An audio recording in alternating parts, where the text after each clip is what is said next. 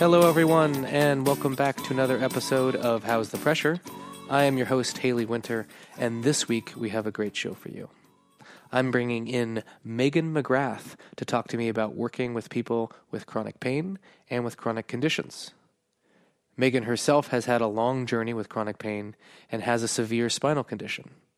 Now, she will tell you about that in her own words, but what's important is that she's talking to us from an experienced place, both as a therapist and as a client.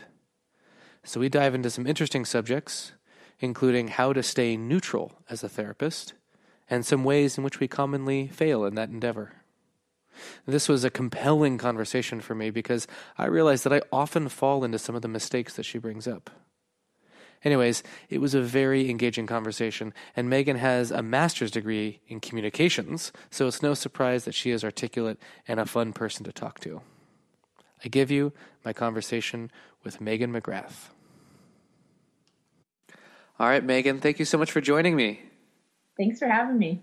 Excellent. Yeah, so we're going to talk about working with people with chronic conditions and in chronic pain today. And I think this is a really important conversation because a lot of clients show up to us in that state, and having more tools and a better capacity to work with them, I think only helps us in the work that we try and do. So I'm curious, can you mind telling me a little bit about your journey into bodywork? Sure. I have been in chronic pain since the age of 5. From about 5 to 35, it was one thing after another. And all the diagnoses I received involved pain of some sort. And it each came with a list of things to do and not do, which wasn't really helpful. And so I had been in the medical model for a long time. Throughout my childhood and early adulthood, I also did some complementary therapies, but never was my focus. That was always I'm in a crisis, help me out of it sort of coping mechanism. And then in my 30s, I was diagnosed with a rare spinal cord disease called Tarlov cyst disease. And it was kind of the straw that broke the camel's back. It was the thing that made it impossible for me to ignore all the possibilities. Because if I wasn't going to take advantage of the possibilities, I was going to end up having spinal cord surgery and probably in wheelchair and a lot of other things. So I dove into my health. I dove into healthcare instead of sickness care. And in that, spent a lot of time working with a lot of great therapists. And once I started to feel better, once I started to actually heal and get better, I realized I couldn't go back to my regular life. And I wanted to be able to share this with other people. And so one of the ways you now help your clients is that you facilitate an investigation into their own body, especially when it's not necessarily a safe place to be. How do you accomplish something like that? For me, honestly, it's a little bit easy because that was my experience. My body was never safe. So there are a couple things I do which helped me initially and today. One of those is that I help my clients to differentiate sensations from pain. And another is to help my clients understand that the things that they're feeling, the places that they can feel in their body, there are more places that they can feel than the places of pain. And those two things were really important to me. So for the first one, when I was in my chronic pain cycles, the only things that my body registered were pain because I had been in chronic pain for so long. If I was hungry, I didn't register hunger, I registered pain. If I had a tickle, it wasn't a tickle, it was pain. So the neurology of my brain and the pain cycles were crossed. And it took a long time for me to start paying attention to simply sensations and to determine where those were different than pain signals. And I remember the very first time that I recognized a sensation in my body that I didn't register as pain, and it was in one of my little toes. It was such a small thing, but it was the first time that I had consciously been aware that there was a sensation in my body and it didn't register as pain. What is the technique you use to help people differentiate? Because I can assume that when all you can feel is pain, or if any sensation that comes in is pain, it can be really hard to differentiate that from other things. So if you have no spectrum, if it's all monotone, how do you get them to start delineating and start kind of creating that stratosphere? So first thing I do is I ask them to describe it using first order sensations. So words that don't have a story. So instead of saying maybe, I feel grief in my chest or I feel pain in my back, I say, what does that feel like? Does it have a vibration? Does it have a texture? Does it have a temperature? Does it undulate? Does it move? Does it feel heavy? Does it feel light? Does it feel empty? Words like that, first order sensations, don't have a story, and they're less likely to take the client into their history, into their trauma, into their pain, and can keep them present in the present moment and the experiences of their body. So whether I'm working on a client where I'm working in their area of pain, or we're just exploring sensations in their body, I ask them to really tune into what they're feeling in that moment and feed back to me, tell me what the sensations are, and give them open-ended questions of what is this experience? What does it feel like? How can you describe that in a way that I might understand using only those first order sensations? And how do you redirect them from, I can assume that when they start talking about the sensation, it can be easy to slide back into story. And that's one of the challenges for sure, especially if you have a client that is so connected to their story. I was very connected to my stories, my many, many stories, and I could easily go down there. And so what I do with my own clients is I say, okay, let's take this right here, right now at the present moment, and let's talk about how this is in your body right now. How does that feel for you right now? And they'll, if they start saying something and then start drifting off to story, I just gently guide them back. Okay, and where do you feel that in your body right now? And what does that feel like in your body right now? Huh. And if I were to put my hands on there, where would they be right now? And I keep just guiding that back gently and asking them to keep it to those first order sensations. And some clients that are very intellectual, I might have to explain to them why I'm asking them to stay to first order sensations. And I will simply say, when we're in this treatment session, we're working with your body, right? I'm not a psychotherapist and I don't want to be. I'm happy that there are psychotherapists around. They do wonderful work, but I'm working with your body. So I want us to stay out of those rabbit holes of story and to stay in the present moment with what's happening in your body. We can't change the past and we can't change the stories, but we can change how your body is relating to what's going on right now and how you feel in your body. And usually that's enough of an explanation to get people to be curious and say, okay, well, let's see what that would be like. And what kind of trajectory do you usually see with clients? Is it kind of like an inverse, like a curve that constantly gains momentum, or is it full of plateaus, like what I'm used to with people working in the treatment room? It could be anything. I do have clients where it's like just shoots off and things are wonderful. I have clients where there's a lot of up and down and plateaus, and I definitely have some clients that things get worse before they get better.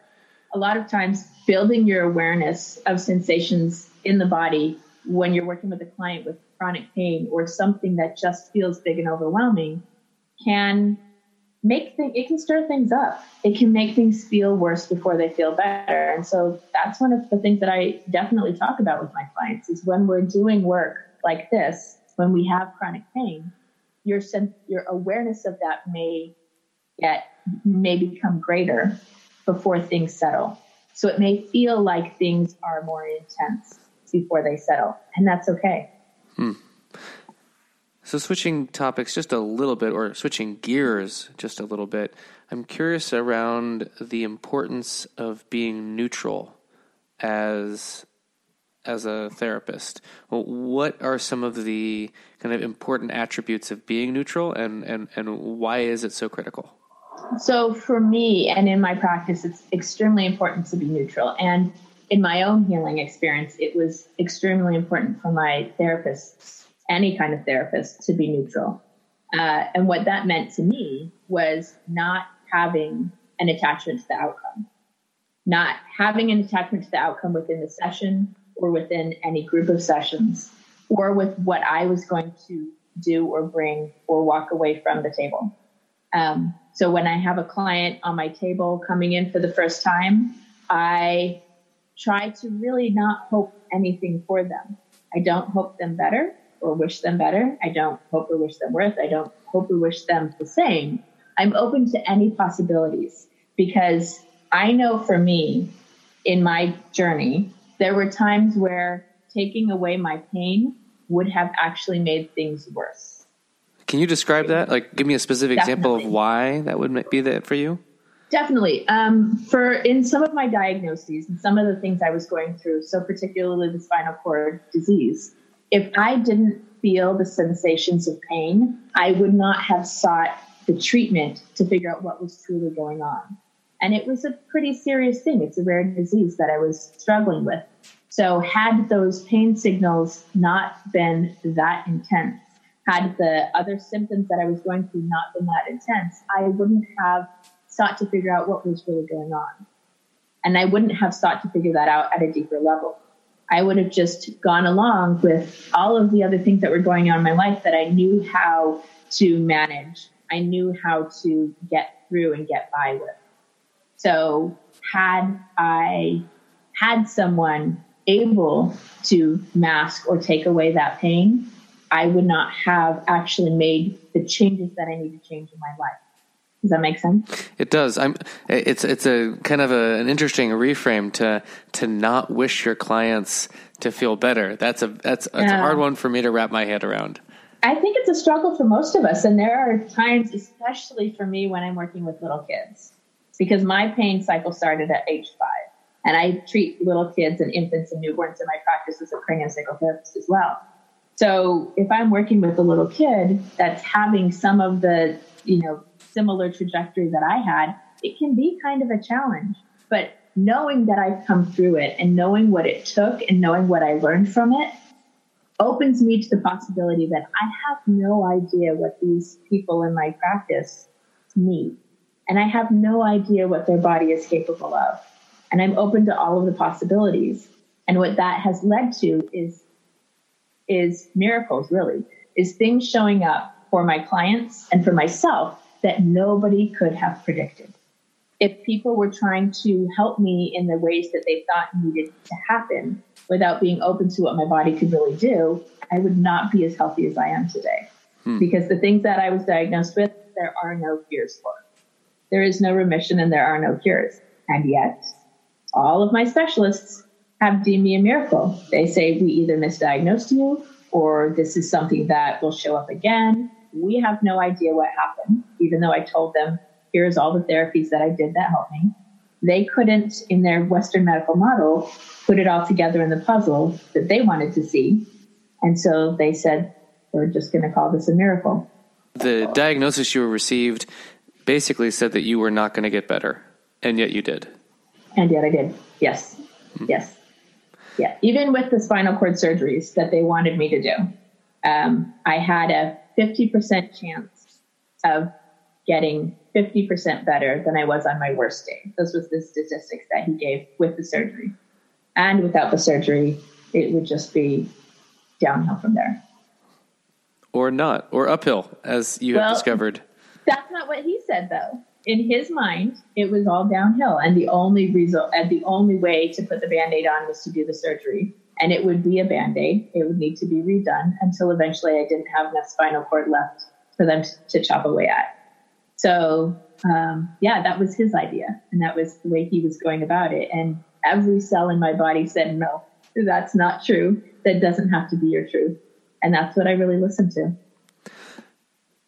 So I'm curious if there are other ways in which massage therapists who would not necessarily think that their behavior is lacking neutrality, but in fact does. Do you have some examples of ways that we kind of cross that line? I think one of the ways it often happens where we're trying to be supportive is when somebody comes to the table and maybe is telling us something, oh, I just had this experience, or I, have been diagnosed with this, or I have this sensation. And one of the common things that happened was to say, for the therapist or someone else to say, I know somebody that had that same thing happen, or I have somebody that had a similar thing, and here's what they did.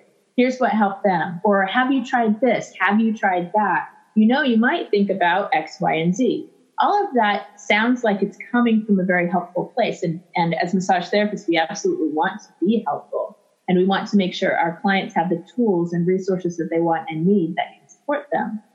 But in taking that away from the client, we're actually not being neutral, right?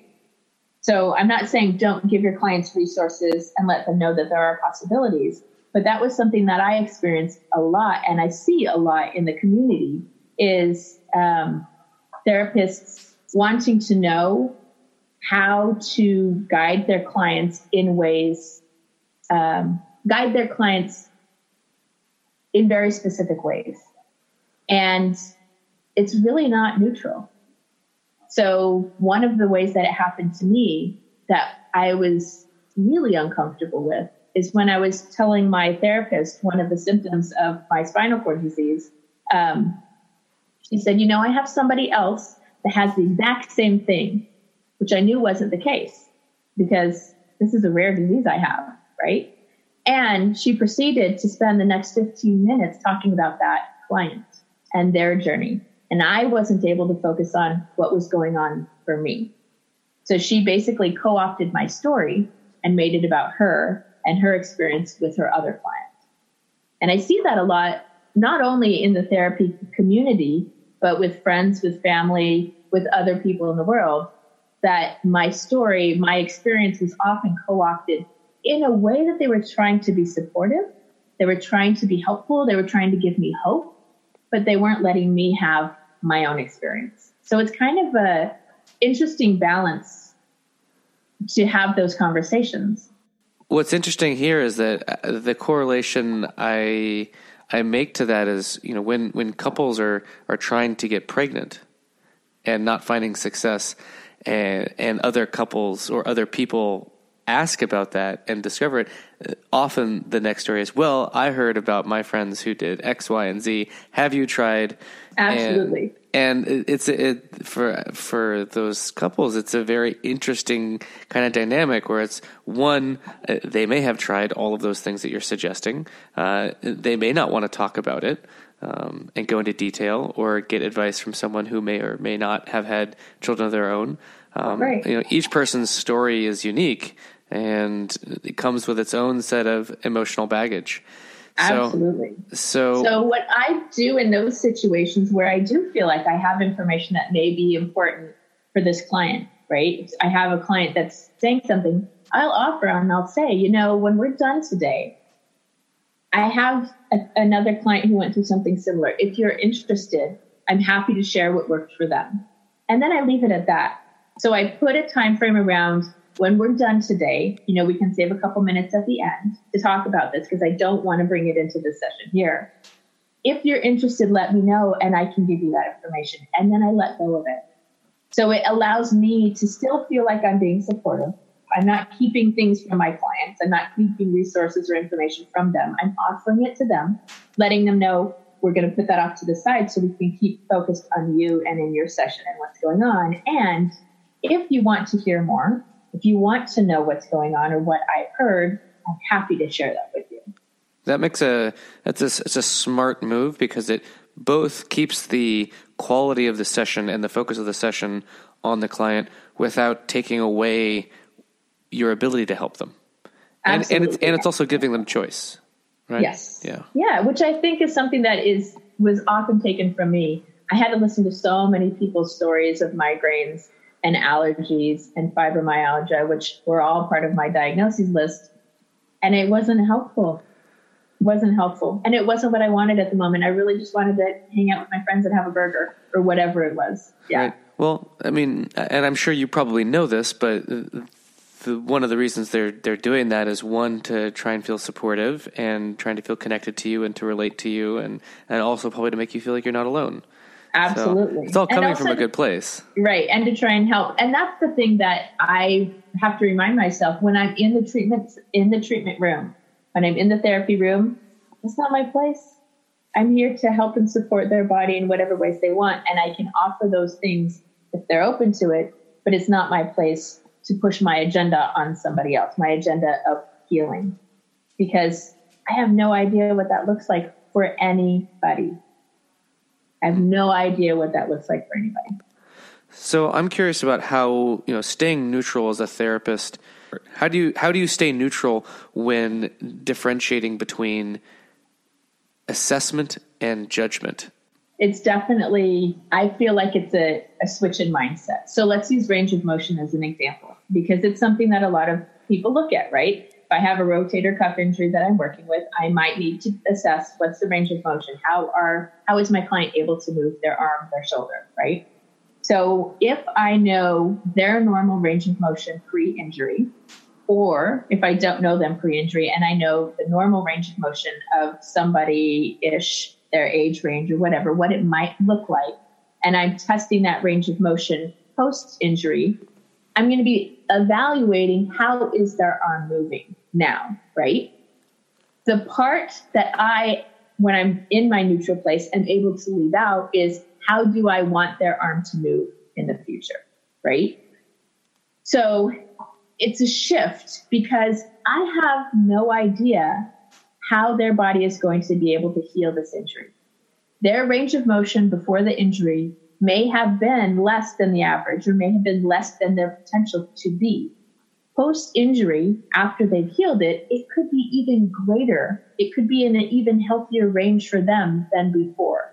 But if I am of the mindset trying to get them back to where they were, that's not neutral. And I have an agenda.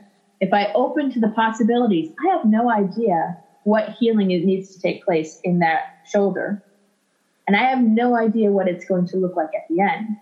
Then I not only open to the possibilities that their shoulder could come out healthier, but also their hips, their neck, that tension in their jaw, or other things that could heal in the process. So how do you decide if you're not going to say this should be like this, like the range of motion is restricted, so I should work on X, I should apply X techniques. How do you decide to apply X techniques if you don't know what it should be?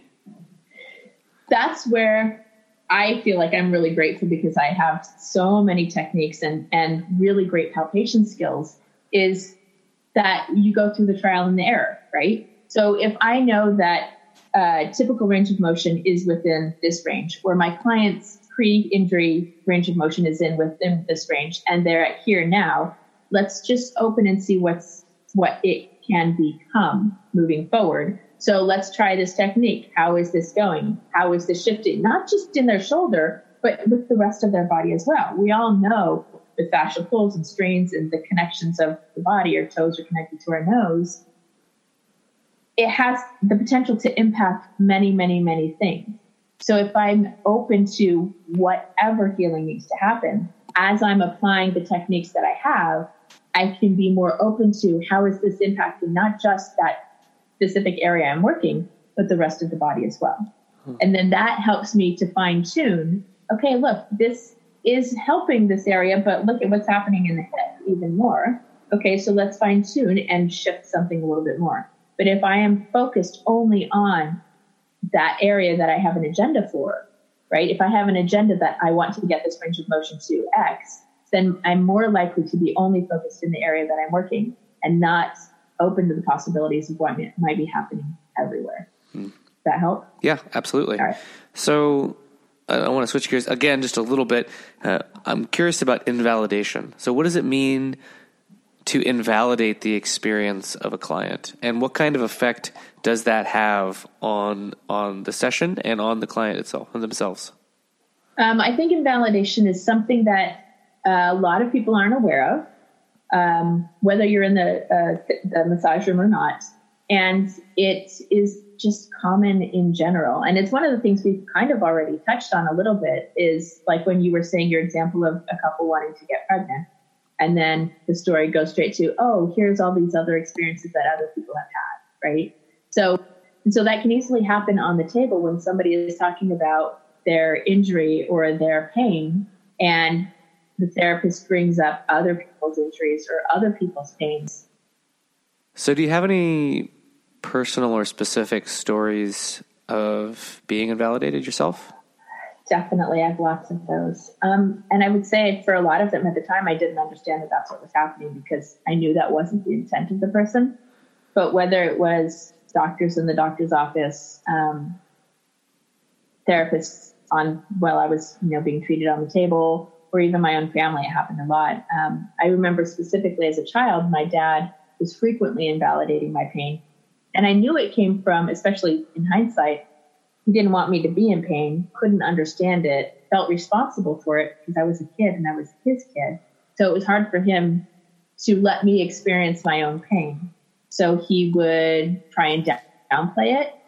He would try and explain how it wasn't that bad. He would try and do things to take it away, to change that pain for me and to change my own experience of that pain, which I understand how that can happen, but it wasn't helpful. Do you have any last thoughts on this topic in general? Of invalidation? An invalidation and working with people who have chronic conditions or chronic pain? I do. I would say one of the other things that was extremely helpful for me, and I bring into a technique or tool that I bring into my practice with chronic pain clients, is not only taking them to sensation and first order sensation, but also helping to build the container of their body, right? So if I have a client who has chronic pain in one area, likely they're hyper-focused in that area and are not aware of sensations other places. So while I'm working in that area, I'm going to ask, what's going on in your legs? What's going on in your feet? If I'm working on a shoulder, for example, what sensations can you feel other places? Or I might simply go spend a part of a treatment session working in an area that they're not typically in pain or not typically aware of, just to build the idea that there are other sensations in your body and there are other places that you can feel in your body. So it was extremely helpful for me with one client in particular that I'm thinking of that had chronic back pain. Every time she would come in, she would say, I want to work on my back. Just spend the whole time on my back, ignore everything else, only work on my back. And I remember that because that was part of what I always said too. Every time I went in for a massage, just work on my back. It's where I hurt the worst. Just work on my back. And I said, after we'd done this for a while, I said, we're going to do that, but I also want to work on, this area over here. And I went down to her legs and I just, spent some time with her legs and really had her drop into the sensations that she was having in her legs. And it took her quite a while, honestly, to get down there and to feel something because she was so focused on her back. But after we spent a good amount of time in an area that she had no sensation and no awareness of, what happened is the sensations in her back decreased. And I don't think it was because her back was feeling better, but I think it was because there was more of her on board. So that hyper focus wasn't happening anymore. She had just more awareness of her whole body. And that became a tool that she uses. And it's a tool that I teach all of my clients. If I have somebody, I have a young 16-year-old client that comes in for concussions, chronic concussions. Chronic as in he's had like 6 or 7. And when he gets migraines, the best thing that he's learned to do is to start feeling his feet and his legs. And he spends a lot of time feeling the sensations of his feet and his legs. And he now is to the point where he's feeling each individual toe. So it gets him out of his head and out of that pain place and into a place that basically just gets more of him on board so that he's not 100% pain. He's now got his legs and feet. So, that's a good chunk of stuff. He still has his pain place, but he's got a lot more of him available. And that's been huge in being able to shift his pain scale and being able to shift his experience of pain and in being able to just function in daily life. Now he can function with migraines, whereas before he would have to lock himself in a room for 4 days. Oof. Well, that sounds like a major success. I'm curious if you have any major failures that you'd like to share, because I've been asking this question to a lot of my guests, and I think we have a lot to learn from our failures, and I'm curious if you have one you'd like to share. I think that, honestly, the biggest failure that I've had was a failure to all of my clients in failing in myself. So I knew, because I started into this practice coming from a place of chronic pain and healing, that I had to take care of myself before I could take care of everyone else. And I did that really well for about 2 years. And then I kind of lost sight of that. And I kind of stopped doing the things that I knew I needed to do to take care of myself, the exercises I needed and eating right and sleeping right. And what I noticed was that I was putting far more into my time at the table, far more energy, and the outcomes were less and less. I was less able to be present with my clients. I was less able to hold space for them, less able to deal with some of the stuff coming up on the table because I wasn't taking care of myself. So I saw that in myself, but I also saw that in how my clients are responding to treatment. Once I realized that and started to change my practices and get things back on board, I did see my clients responding much better, and I became, healthier at it too. But that was a huge learning lesson, and it took me too long to notice that I was not taking care of myself and that it was coming across in my treatments, that my clients were kind of suffering for it. And how quick was that turnaround? Was it very fast, or did it take a couple of months? For me, the recognition that it was happening was fast. Changing what I was doing in the treatment sessions was fast. Deciding to change that at home so that I could walk into the treatment sessions ready to go, that took a while. It took a lot of, I had to get on the table and do some work myself about why, was I trying to sabotage or what was going on for myself to figure out, where is this coming from? I did really well and then it fell off, and I can be really present and on in the sessions. And how can I also do that in the rest of my life? Yeah. So that part, I think, was the longer lasting. It took longer for me to get there. Lessons come in all shapes and sizes, and they take their time working their way through us. They do. Well, very good. Well, before I let you go, do you have any questions for me? Have you told everybody your largest failure? I have told, there was one guest I had on who asked me, it's actually a couple of guests, their names were Bryn and Lorene, and they asked me what my most memorable failure was.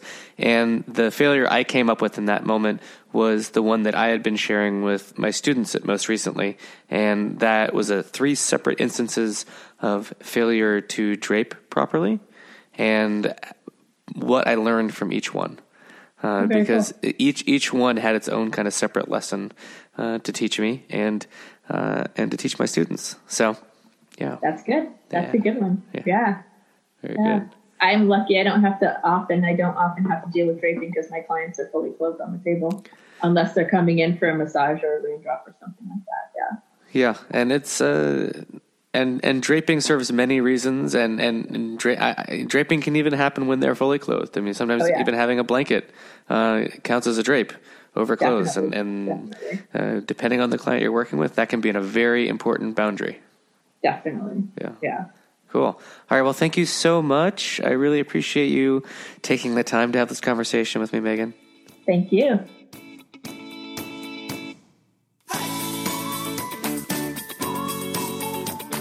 Well, thank you so much for tuning in today. If you enjoyed the episode, please go ahead and review it on iTunes. And if you have any questions that you had wished I had asked, or topics you want me to cover in the future, please visit the website at www.howsthepressure.com, where you can send me an email and hopefully I can include it. Until next time, be good and be well.